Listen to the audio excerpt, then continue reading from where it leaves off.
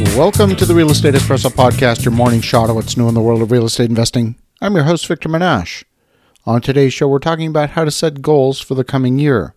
Every year, I host a 2.5-day goal-setting retreat. And over that time, we do some very deep work on understanding your values and setting high-quality goals. On today's show, we're talking about two types of goals that you can set. The first are attainment goals. These are the goals that have a specific outcome. It might be something like buy a new house for my growing family by December of 2023, or perhaps increase my income to $20,000 a month by the end of the year. Those are attainment goals. Attainment goals, if well articulated, can be powerful guideposts in helping you determine the thousands of day-to-day decisions that ultimately make up the next hour, the next day, the next week, and ultimately your life. But there's a second type of goal that, in my experience, is more powerful than an attainment goal, and that's a habit goal. Habit goals become part of you. They become you rather than something that you do. You see, our culture is obsessed with having. Many people start with the notion of having. Attainment goals, by their very nature, have the idea of having at their very core. From the notion of having, people back up and ask the next question. What do I need to do in order to have what I want to have? On the surface, it sounds like a sensible and logical train of thought. In fact, in our culture, we're taught how to do things. That's what we're taught at school. How to do things is at the core of our education systems. But in my experience, it was a more powerful question that's rarely asked. And that question is, who do I need to be?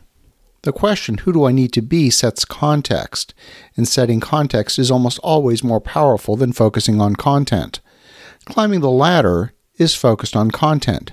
But is the ladder leaning against the correct wall for me is setting context. And this is so important. I'm going to say it again. Is the ladder leaning on the right wall for me? That's setting context. It's like asking the question, who do I need to be in this matter? Am I the infantry soldier? Am I the sergeant? Am I the colonel? Or am I the 4-star general? Your goal might be to go conquer that hill. But the way you approach conquering the hill is going to be vastly different depending on who you're going to be in the matter.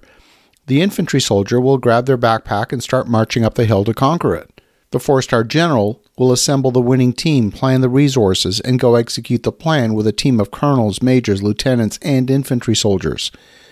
What you do to achieve the same goal will vary dramatically depending on who you choose to be in the matter. And unless you ask the question of who you need to be, the goal gets set by default using a role that is at best undefined and at worst completely unconscious. So having actually starts with being. That's why broke people, when they win the lottery, are usually broke a short time later. They focus on having rather than being. Someone who has a wealthy mindset will retain their wealth even if they win the lottery, and that too starts with being. What would a wealthy person do with the lottery winnings? Well, they would invest the winnings into income streams that would multiply the winnings. Then what would they want to have as a result of that doing? They might take a portion of the earnings and enjoy a few life luxuries using those profits. They might undertake a philanthropic effort. That could include a charitable foundation and using a portion of the earnings from the foundation towards a social cause. And what would a broke person do with the lottery winnings? Well, they would go out and buy stuff. They would spend the winnings on consumer items like cars and TVs and maybe a bigger house. Or they might make an outright donation to a charitable cause, but once that donation is spent, the money's gone. See, goal setting is performed in the sequence of be, do, have. If you focus on having first, then you get stuck in a loop of doing and having and doing and having and doing and having, but you never get out of that loop because you're stuck on a hamster wheel. And it turns out that the habit goals are part of being.